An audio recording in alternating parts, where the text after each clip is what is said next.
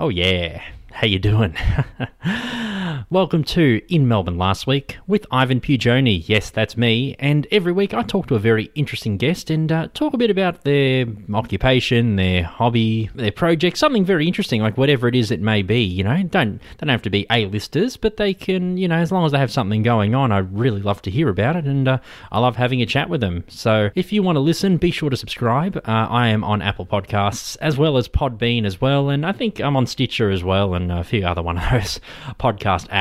I'm sure you'll find me. My guest last week was a lady called Stacey Alice, and she used to play roller derby. So yeah, that's the one where you're up and you got the pads and the helmets and stuff, and you try and, you know, make sure that your jammers, you know, pass the opposition and you get points. You're probably wondering, what the hell does that mean?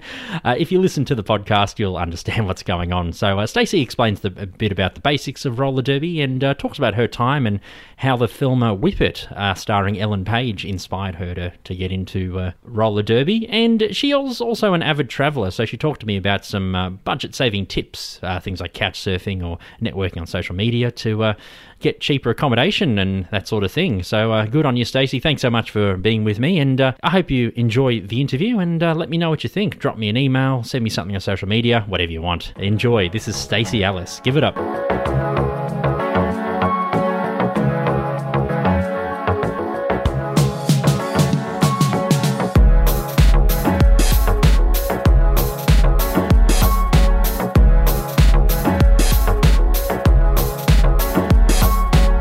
Stace, thanks so much for being here with me. Thank you for having me. Yeah, I know, it's pretty awesome. It is. I know, you're my 6th ever guest. Oh no, Yay. 7th ever guest. Oh, 7's my lucky number. Oh, it sure is. Yay. Lucky 7. And we got a nice, former roller derby player. Did you pronounce it roller derby or roller derby? Roller derby. Roller derby. You Yeah. a former roller derby player and Yes. a traveller, jet setter. If Yes. you will. Yeah. Yes to both. Yes to both. I would have actually, in a little sidebar, I would have had number 7 as my roller derby number if I could have, but somebody else in my league already had it. Yeah. So I had to pick another one, but that's like 7 is my lucky number to the point where I would have had that as my number if I could have. Yeah, that's Fun fact. Fun fact. I know it's something, you know, we haven't even got into the interview yet, and you already know what's going on. You've already got that down pat. Good. Yeah, and you're also an occasional guest on our podcast, but I don't want to be a secondary character on my Seinfeld podcast that I heavily promote all the time. Why not? Why not? Crossovers, they're always good. Yeah. Yeah. Yeah, no, I've been on a couple of episodes of Bidwabask with you and Stephen, which is always good fun. Yeah. Who's the better podcaster? No, I'm just kidding. I won't say that. I mean, you're obviously more professional than Stephen. No, Stephen's pretty good in his own. But you should be, because yeah. you have the background for it. No, So Stephen does well too. if he overshone you on the professionalism side, I would be shocked. Yeah. And it's great because No, but it's true. Yeah. Yes, I'm sure. No, because it was good to interview like Stephen from like a guest perspective. Yeah. You know, we spoke about veganism. We spoke about, you know, like the factory farming. We spoke about different other things, and also cycling. He loves cycling as well. Yep. So it's actually. Did you talk about coffee? No, I don't think... You didn't get him started? I don't think we did, That's actually. probably a wise choice. Otherwise, would he have taken ages to talk about it, yeah. I mean, there's nothing wrong with that, though, because he does make a bloody good coffee. Yeah. I had one the other day, and it was really good. Yeah, French press. Good job. If you're listening, Stephen, great job. Thanks for the coffee, pal. Yeah, thanks. So I guess I got to say, I'm sure like people have seen roller derby like in movies and have heard about it and stuff. And, you know, it looks like a pretty rough kind of sport. So tell me about roller derby. Like, what are the rules? Like, what's the aim of scoring? Like, how does one, like... How does it work? How does it work? Can you just give me like the basic... When you watch roller derby as like someone who doesn't know how the rules work, and even... like when I first started playing derby, I'd already been skating and watching games and watching scrimmages and helping official scrimmages and stuff. I had been watching derby for 2 years before I started playing, and even when I first started playing, and for probably the first 12 months, I was still working out the rules as I was actually playing the game, because it is really complicated. It's very nuanced. Like, the more you learn, the more there is to kind of know about it, if that makes sense. Because it looks very rough and tumble, the sport. Yeah, like, yes, I can appreciate that, but as the sport, like, continues to evolve, and it's like definitely grown in the last like 5 years especially. It's gone from a sport that was, I guess, a bit what's that word, like not gimmicky, but you know, it had that old association of you know, like the fishnet stockings and the cute outfits and all that sort of stuff. So that's like part of the revival, but it's definitely in the last sort of 5 years made a pretty big turn and gone towards like much more serious professional sportsman like behavior and like athleticism. Yeah.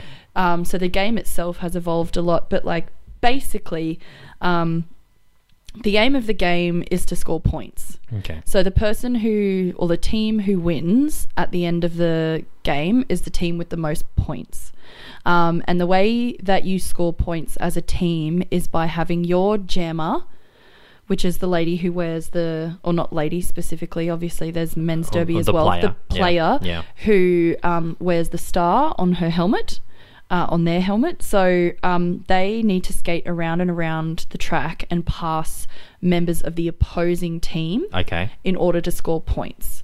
And the teammates of that jammer are like making their best effort to prevent the other team from scoring points, whilst also making the most advantageous like plays for their jammer to make points. So it's like a continual defense and offense game.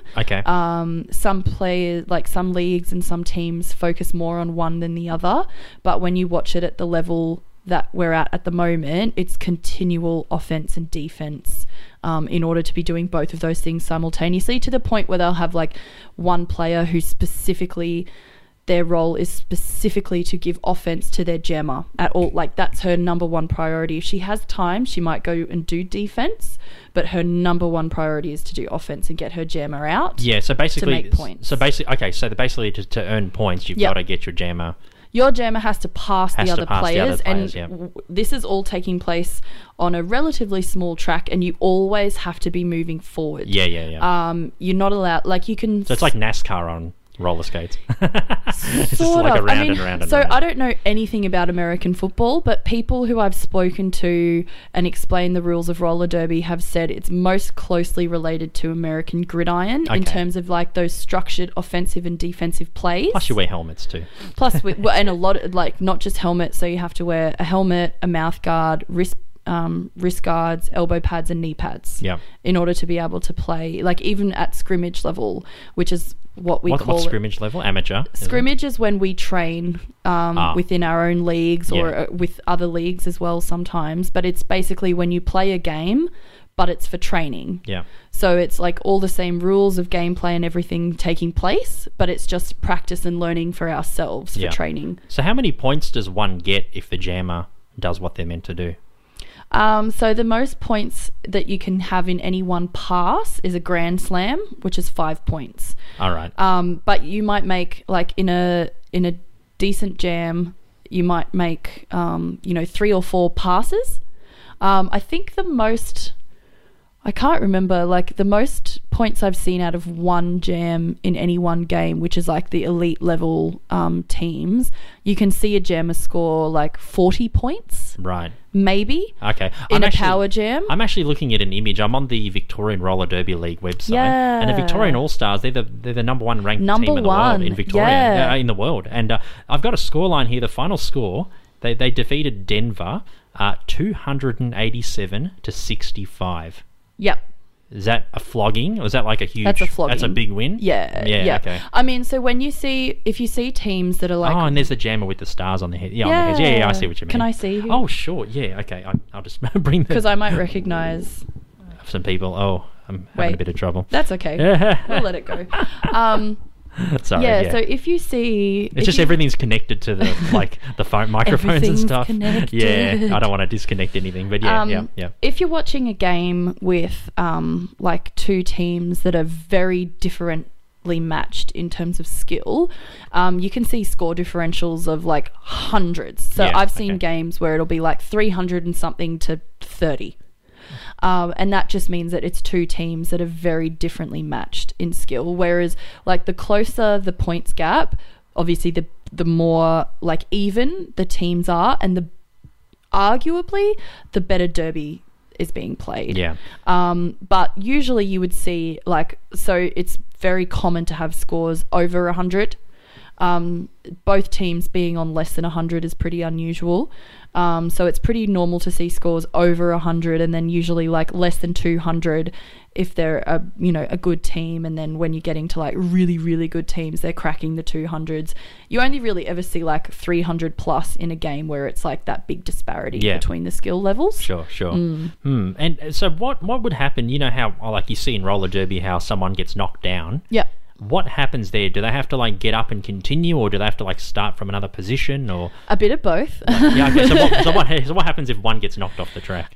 So if you're hit out of bounds by another skater, you can just get up and re-enter the track. However, you have to make sure that you re-enter behind any players who were ahead of you on the track. So you can't gain advantage by re-entering. So you can't just get hit out and come straight back in and cut in front of people who are already there. Okay. So it's your responsibility to get back on the track and go behind anybody who is already further past you on the track, so that you're not obtaining a position of advantage from re-entering the track.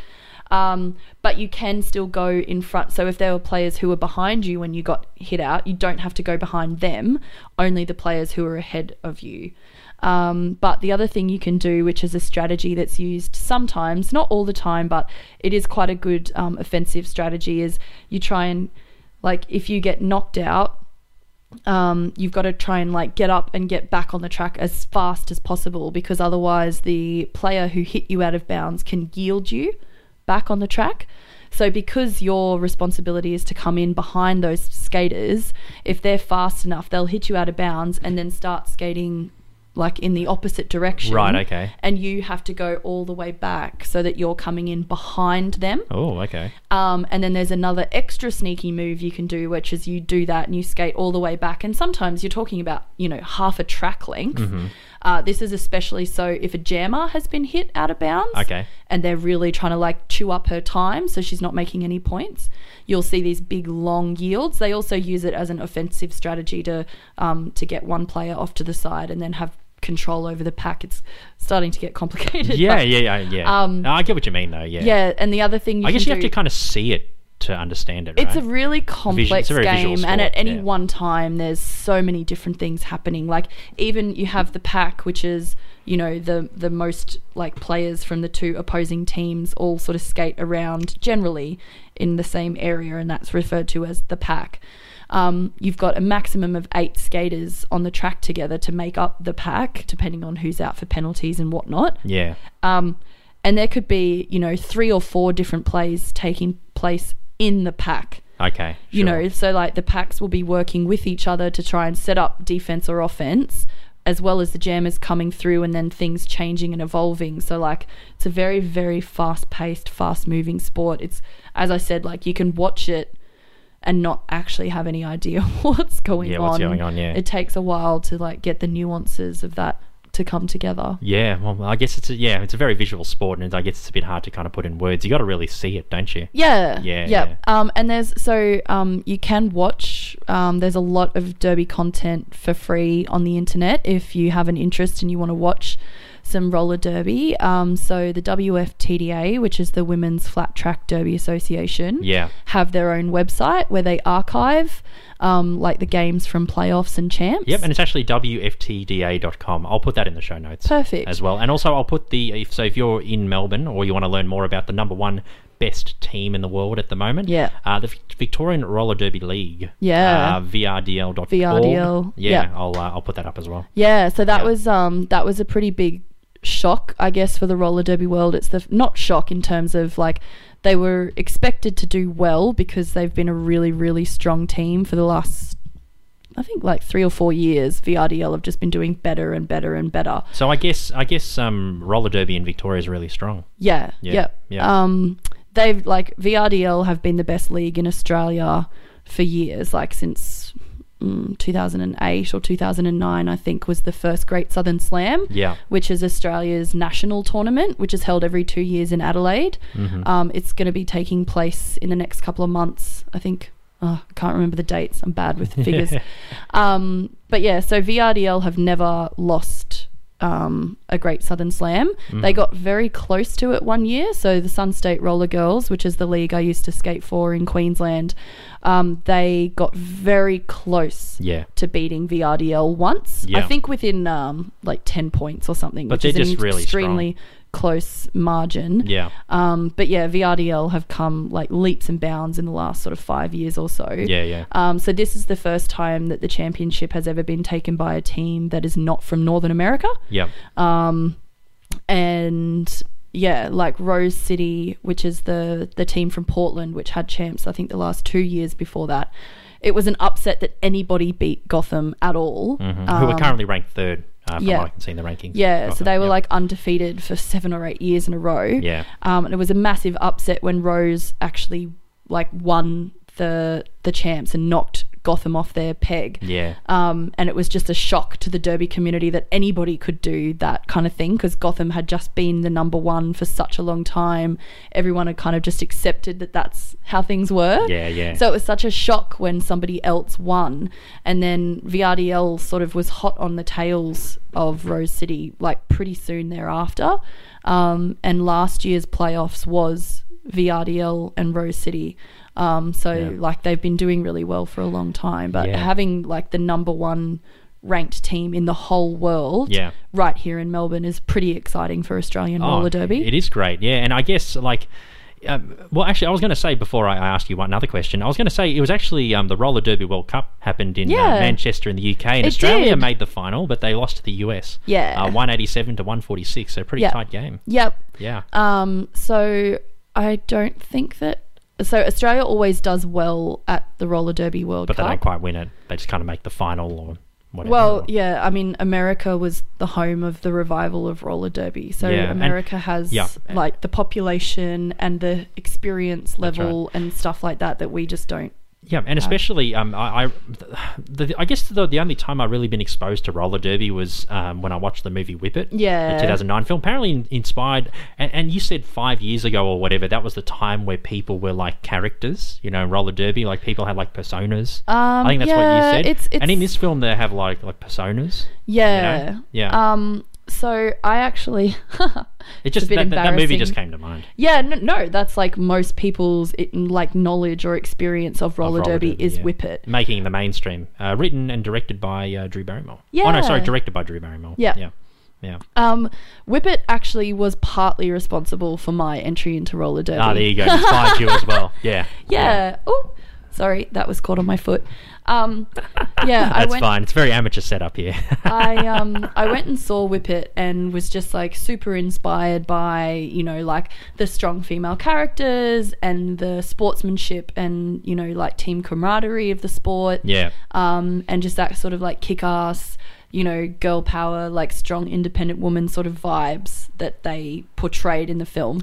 And I'd already heard about roller derby before that, and it's like back in this time, roller derby was really associated with the alternative culture. So a lot of like derby skaters and players, you know, had a lot of tattoos and piercings and that more sort of like punk rock era of roller derby. So that's what it was when I sort of first heard about it. And then it was probably like, you know, a year or two before I actually was like, no, this is something that I actually want to do really meaningfully, like actually get involved in. So that was like my first exposure was Whip It. And then probably like 18 months, 2 years later, I remember going to a game. I'd like seen a promotion for some tickets for a Sun State Roller Girls bout, which is what the games are called, bouts. And I went along with my partner at the time and a friend of ours. The three of us went together, and I remember saying to my partner before the game, like before we went and saw it, I said, if nobody gets seriously injured in this bout, I'm gonna start up roller derby. And we went, and it was, I think 2 different teams played that night, or maybe it was just the one, I can't really remember.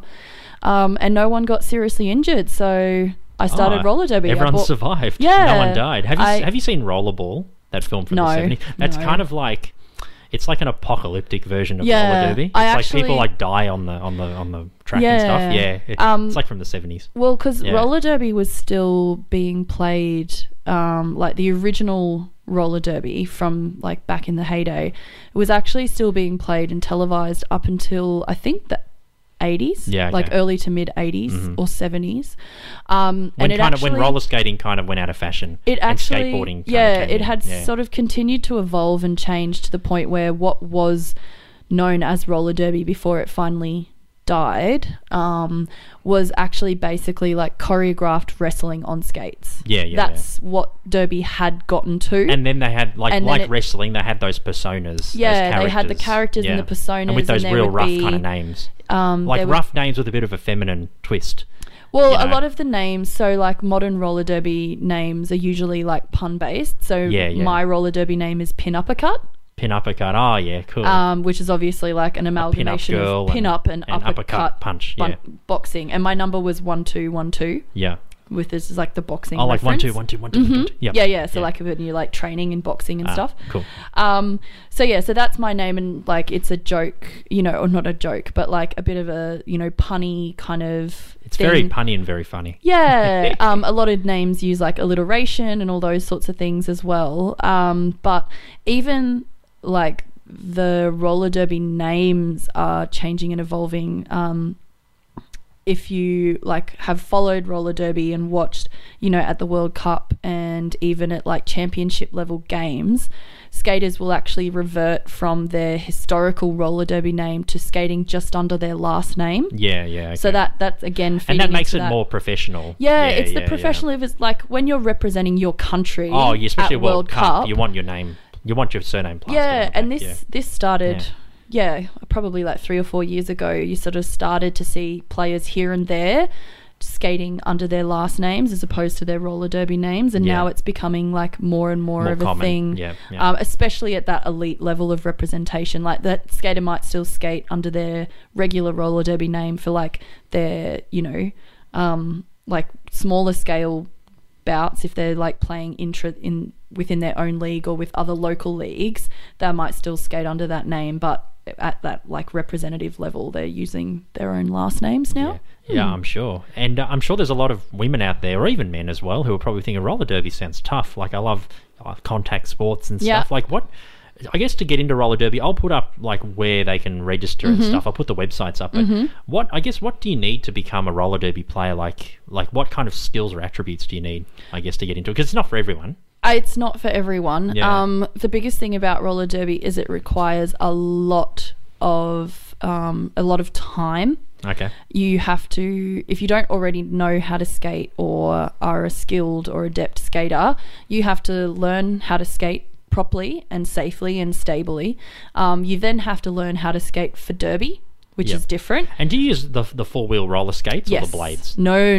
Oh, skates. No. Okay. It's like, BMX and like skateboards at a skate park. Uh-huh. Yeah. There is a big difference. There's a big difference. So we skate on the quad wheel skates. Oh, the quad wheels, yeah. Yeah. I think there's one referee who's initially from the States and he wears blades. But I guess he uses it to like catch up, because blades, I think you go faster, don't you? Typically. I wouldn't argue that point. All right. If you've seen how fast girls can skate on the roller skates, when you're very adept at that. But no, it's all skates. Roller skating. Roller skates. People will get, I don't know about everybody else, but people are like blah blah blah rollerblading, and I have to correct it. I cannot leave that uncorrected because it's just like that. Yeah, I don't know. Yeah, you gotta correct. You can correct me as well. Like obviously, I'm a novice. I'm a bit soft to do roller derby. Yeah, so I'll never play it. So the biggest thing you need is like the dedication of time. At my old league, Sun State, we used to train. So like the B grade skaters would train 2 days a week. Yeah, and the A grade skaters would train 3 days of the week. And that's 2 to 3 hour training sessions each time. So you're spending a minimum of 4, if not sort of 8 hours a week just doing your own league training. And then pretty much everyone or anyone who takes roller derby seriously also does a lot of off skates strength and endurance and explosive acceleration training. So there's like a lot of people in Derby who also are big into, like there used to be a lot of people who were doing CrossFit or that style of workout as well as Derby. Now it's got a huge association with people who are doing a lot of specific targeted strength training. So, you see photos of some of the girls and like they look like what is it, bodybuilders. They're so really strong and so toned. This is at, again, like the elite level. But if you just want to like get into it for fun and you're not sort of wanting to be like super duper competitive, you just need to be able to skate and basically stay upright as much as possible. Yeah, of course. But there is it a minimum. It wouldn't help if you're like getting like smashed every second. And like you wouldn't be allowed to skate. You wouldn't be allowed to play if you weren't strong enough and like experienced enough to hold your own out on the track, because you then become a safety hazard to yourself and other people. Yeah. But there is a minimum, like the WFTDA sets a minimum level of skills that you need to be able to pass as a skater in order to be able to play, like even to scrimmage, or also to play roller derby. And that's a number of things, like being able to skate on one foot, being able to stop, being able to skate fast, being able to take hits, being able to give hits, like all this sort of stuff. And you have to reach that level before you're ever allowed to be on a team. And for a lot of people, that's, 12 to 18 months of skating at that like learning level before you are able to start to play in scrimmage. So it takes a bit of time. Or be able to get on a team. Yeah. Yeah, cool. All right, well, excellent advice, Stace. Awesome. And yeah, if you're listening, do some roller derby if you can. Yeah, if you have the derby. attributes you need. It's the best. It's is. the best. I think I'd never really played team sports. I'm still not really sure. It wasn't the sport that drew me to roller derby so much as like the community. Yeah, and Ellen Page and Whippet. Yeah, like it was pretty hard to go see that film and not be like, yeah, roller derby, kick ass, women, yeah. Yeah. But like the roller derby community itself, like there's a very high representation of queer people in the roller derby community, and also as a result of like that, queer safe space, increasing representation of like transgender skaters and stuff like that as well. Yeah. As I said, it used to be like quite strongly associated with the like alternative counterculture, so like lots of tattoos and piercing and colourful hair and stuff. Yeah. It's definitely sort of, it still keeps that that history, I suppose, but as it becomes more and more professional and athletic, you've got those, people who are just like good at sports, who find a new sport and want to come in and do sports. Yeah. And then you've got people who want to do roller derby because you get to hit people, and then you've got people who want a new social circle. They want someone with like interests. Yeah. People find it for all different reasons, but I think like roller derby is one of those sports where you come for the derby but you stay for the community, because it's really, for the most part, like really supportive, very close, very accepting, like all different ages. You've got like mums and housewives and 20-year-old girls, and everyone just is there for the same reason and has each other's back, because it's a very strong team sport. And that, I think that spreads out into the community as well, that kind of like understanding. And you'll see oh, you're right. Yeah, sorry. That's okay. Frothing is right. You'll see, people will have formed like long lasting friendships with skaters overseas, just because you might have messaged someone and been like, oh my god, like you're my skate crush, or you're my skating idol, skate crush, or whatever. And people will like form and foster friendships just through the derby community because they're so close.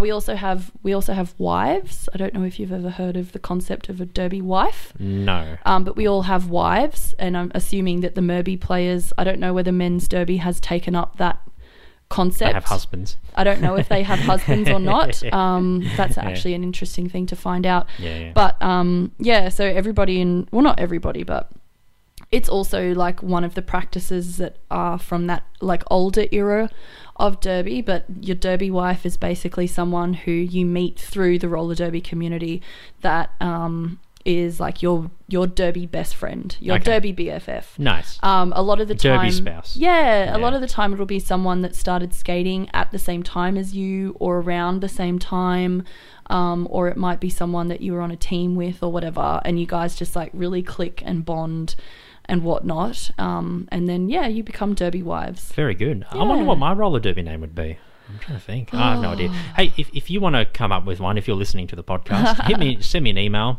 hit me up on socials. What would my roller derby name be? How do you pronounce your last name? Pujoni. Ivan the Puge, The Puge? But that's like not as punny. in huge. Oh, yeah.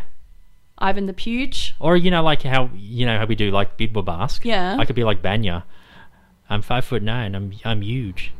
Huge. I'm huge. Puge. I'm huge. Yeah. Or you could just be Puge. Or Puge. Yeah.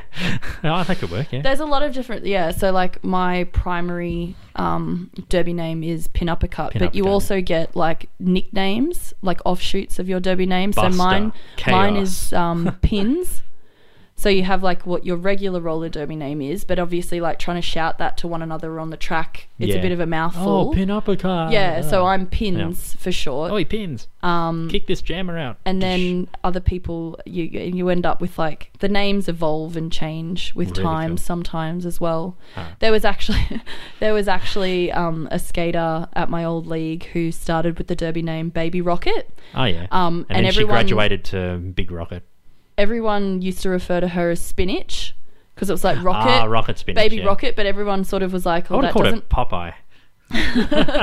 Popeye. It got to the point where she actually changed her roller derby name to Spinach because that's how everybody referred Everyone to knew her it, yeah. anyway. You would hear the word Baby Rocket and you'd be like, who? Yeah. So you And say so she Spinach and actually they're like, changed oh, her yeah, name to Spinach. And she just recently skated for Team Australia In at the World World Cup. Cup. Yeah, Spinach is amazing. Hi, Nice. Spinach, if you're listening. Hi, Spinach. Yeah. Come on. Anyone who's listening who does roller derby, hope you're listening. Yeah. Yeah. So I'm sure you have plenty of stories as well. I don't feel like I've explained the sport very well. Oh, I'm you just did mindful great. that like Yeah. it's so complex. It's hard to. It's hard to explain. I'm sure people like these days we got YouTube and Wikipedia and stuff. Yeah, I'm sure there's like so much if you want to do your own information out research, there. go Yeah. have a look, or even find out where roller derby's playing if the Vic All Stars are playing again. Yeah. If Victoria's in. Just, Well, if I you're in mean, as Melbourne, I go said, see the them. Great Southern Yeah. Slam's coming up in Adelaide, so that's like literally all of the Derby of Australia. Yeah. I don't know how often VRDL have games here.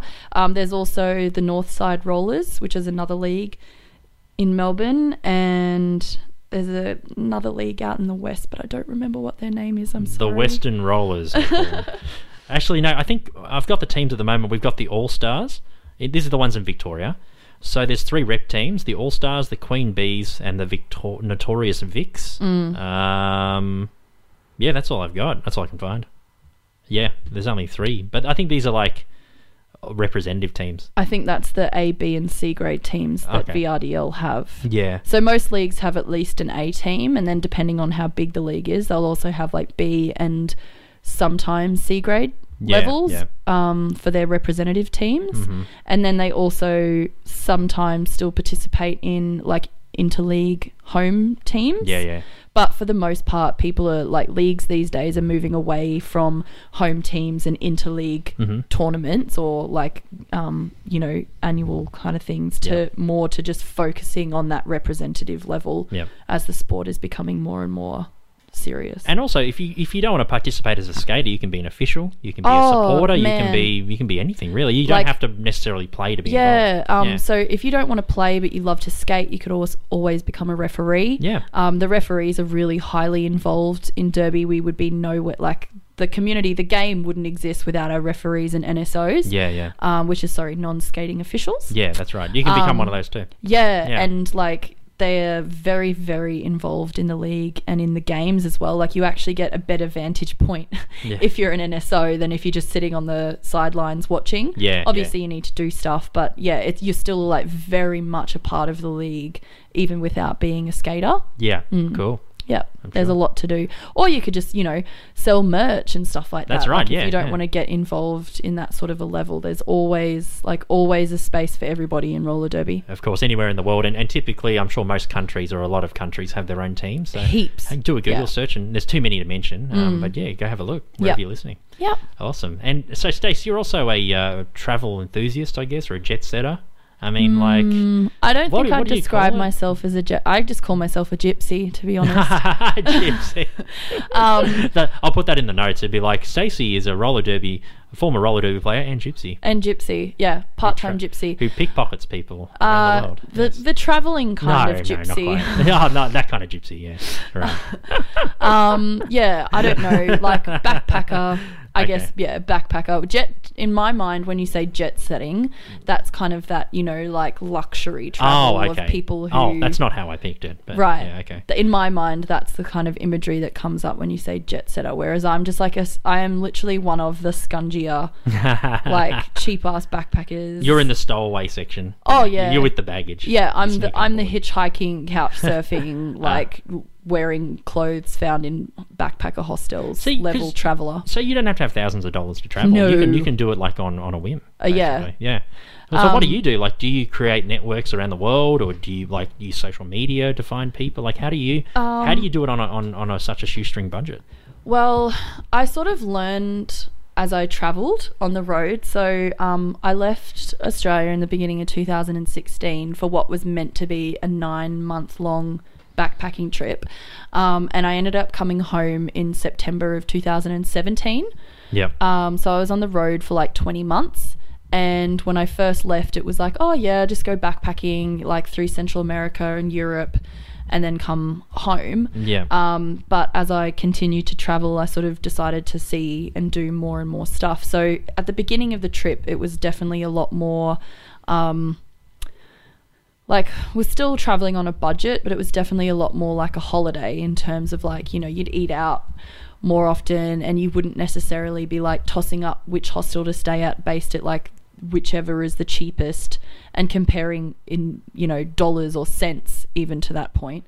It would just be more like, oh, that one's got a good rating, that looks fun, like, let's go there. Whereas at the end of the trip, it was like, I wouldn't even pay for backpackers. I'd be couch surfing. Yeah, sure. And hitchhiking and stuff like that, as I said, or like visiting friends. You'd meet people in hostels and make friends on Facebook. And then if you're going to that, if they're from one place and that that's where they usually live, you get in touch with people and say, can I come stay with you when I'm in town and stuff like that. So I think it's a skill. Traveling cheap is definitely a skill that you learn as you travel, because you learn what you can get away without spending on. Mm-hmm. And the longer that you travel, the less it is a holiday and the more it is your life. Yeah. So then you don't feel the need to shop or to eat out all the time or whatever, because it's like you're just living your regular life, but you're doing it, overseas. Yeah, overseas, yeah. Yeah. What tips can you give, like, one person who probably wants to, probably not really travel the world, but maybe, like, travel to one country or maybe a continent? Like, what can you say to them? Like, they don't have much money, or maybe they're on a real Fixed tight budget, budget. Yeah. yeah. Like, what can you say to them? Couch surfing is amazing. Yeah. Couch surfing, unfortunately, isn't particularly common in Australia, from what I can tell, but it's massive over in Europe. People there are very happy to have to be hosts and have people come into their homes, and people also use it and stay with hosts a lot. So it's a really common thing, and it's like, couch surfing is not just a place for you to sleep, it's like a cultural exchange. So you sort of have an unspoken agreement with your host. You don't just go there, go to sleep, and then leave the next morning. Mm-hmm. Usually your host you might go out and do some sightseeing together, or they might take you somewhere that a local would know about, or, you might go and get a meal together or whatever. And it's usually an opportunity for the hosts to practice English for a start. A lot of the time to, hear about travels or other places, or, the places that people are coming from. And then obviously as the couch surfer, you're getting somewhere to stay for free, but you're also getting to like meet a local person and find out more about that culture.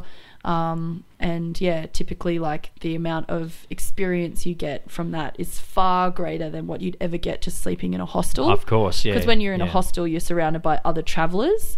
Whereas when you couch surf, not only is it free, but you also are learning about that those people, that place, that culture, and all of that at the same time. Yeah. So couch surfing's great. Volunteering as well, something I did a fair bit. There's websites like Workaway and HelpX and stuff like that, and a lot of hostels or little places around the world, want people to come and volunteer, and you usually get your bed and sometimes food as well included every day that you work for them.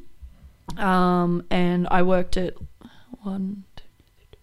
4 different like hostels and places along my travels, once in total for like 4 months at this hostel in Spain on a few different visits. And it's a fantastic opportunity if you find a place that you like, and you decide you really want to stay in that place for a long time. The best advice I would have is to immediately start looking for hostels, either the hostel that you're staying in, or hostels like in the outlying area, and see if someone wants volunteers, because that's how a lot of the hostels are run in Europe. They've got their key staff, and then everything else is done by volunteers, and it means that it's a really good way of, travellers getting to stay in one place for longer and spend like next to no money, and also the hostels don't have to pay staff, so they save money, which is good. Very good. Yeah. Some nice little tips there. Yeah. Yeah, excellent. So, and just like, I don't know, just little stuff. I don't know how detailed you want to go, but like it's just. I would speak to you for a number of hours, Stace. Yeah. But we're very limited on time. So. True. Yep. Yeah. The number one tip I would say is if you ever find a place that has like breakfast included, and you're tossing up between like one place or the other, get the breakfast included. Load up on. That's what I do when I travel too. Load up on breakfast. Well, you load up on breakfast, and then usually you can also like steal, like depending on what the breakfast spread is. There's usually always bread, right? So you eat as much. You paid for it. You eat as much breakfast as you can, and then you take the bread with you, and then you can make like sandwiches for lunch from the bread at the hostel. Yeah, very good. Very nifty way of doing it. Yep, top tip. Yeah, very good. Yep. Stacey Ellis, thank you so much for being with me today. You're welcome. And you have a good day. Thank you, Ivan. All right. I'll see you on the track soon. Yay! Yay! Pin uppercut and puge. Puge. That's a good one. Yeah, it is. Yeah, it was a pretty good chat, wasn't it? Really enjoyed that one. Thanks so much, Stacey. I'll be sure to go to a roller derby rink and I'll check out the Victorian team and watch them kick ass all over the world, because as of now they are the number 1 ranked team in the world. So I'll be sure to go see them and even the local roller derby teams next time. And thanks again also to Stacey for the travel tips, the very interesting shoestring budget ideas, which I'm sure you can incorporate in your next trip if you need. If you like what you hear, be sure to rate and review the podcast, and also subscribe so you never miss new episodes. I'm always after new guests, so if you want to be a guest on the show, be sure to drop me a line. You can send me an email, inmelbournelastweek@gmail.com. I'm also on Facebook, Twitter and Instagram. Facebook and Instagram is @inmelbournelastweek. My Twitter handle is @IamLastWeek for the podcast. And if you want to follow me personally, I have my own personal Twitter profile @IvanCPugioni. Thanks again for listening, and next week I have another very awesome guest to speak to, and hope you have a good one, and I'll see you then. Bye.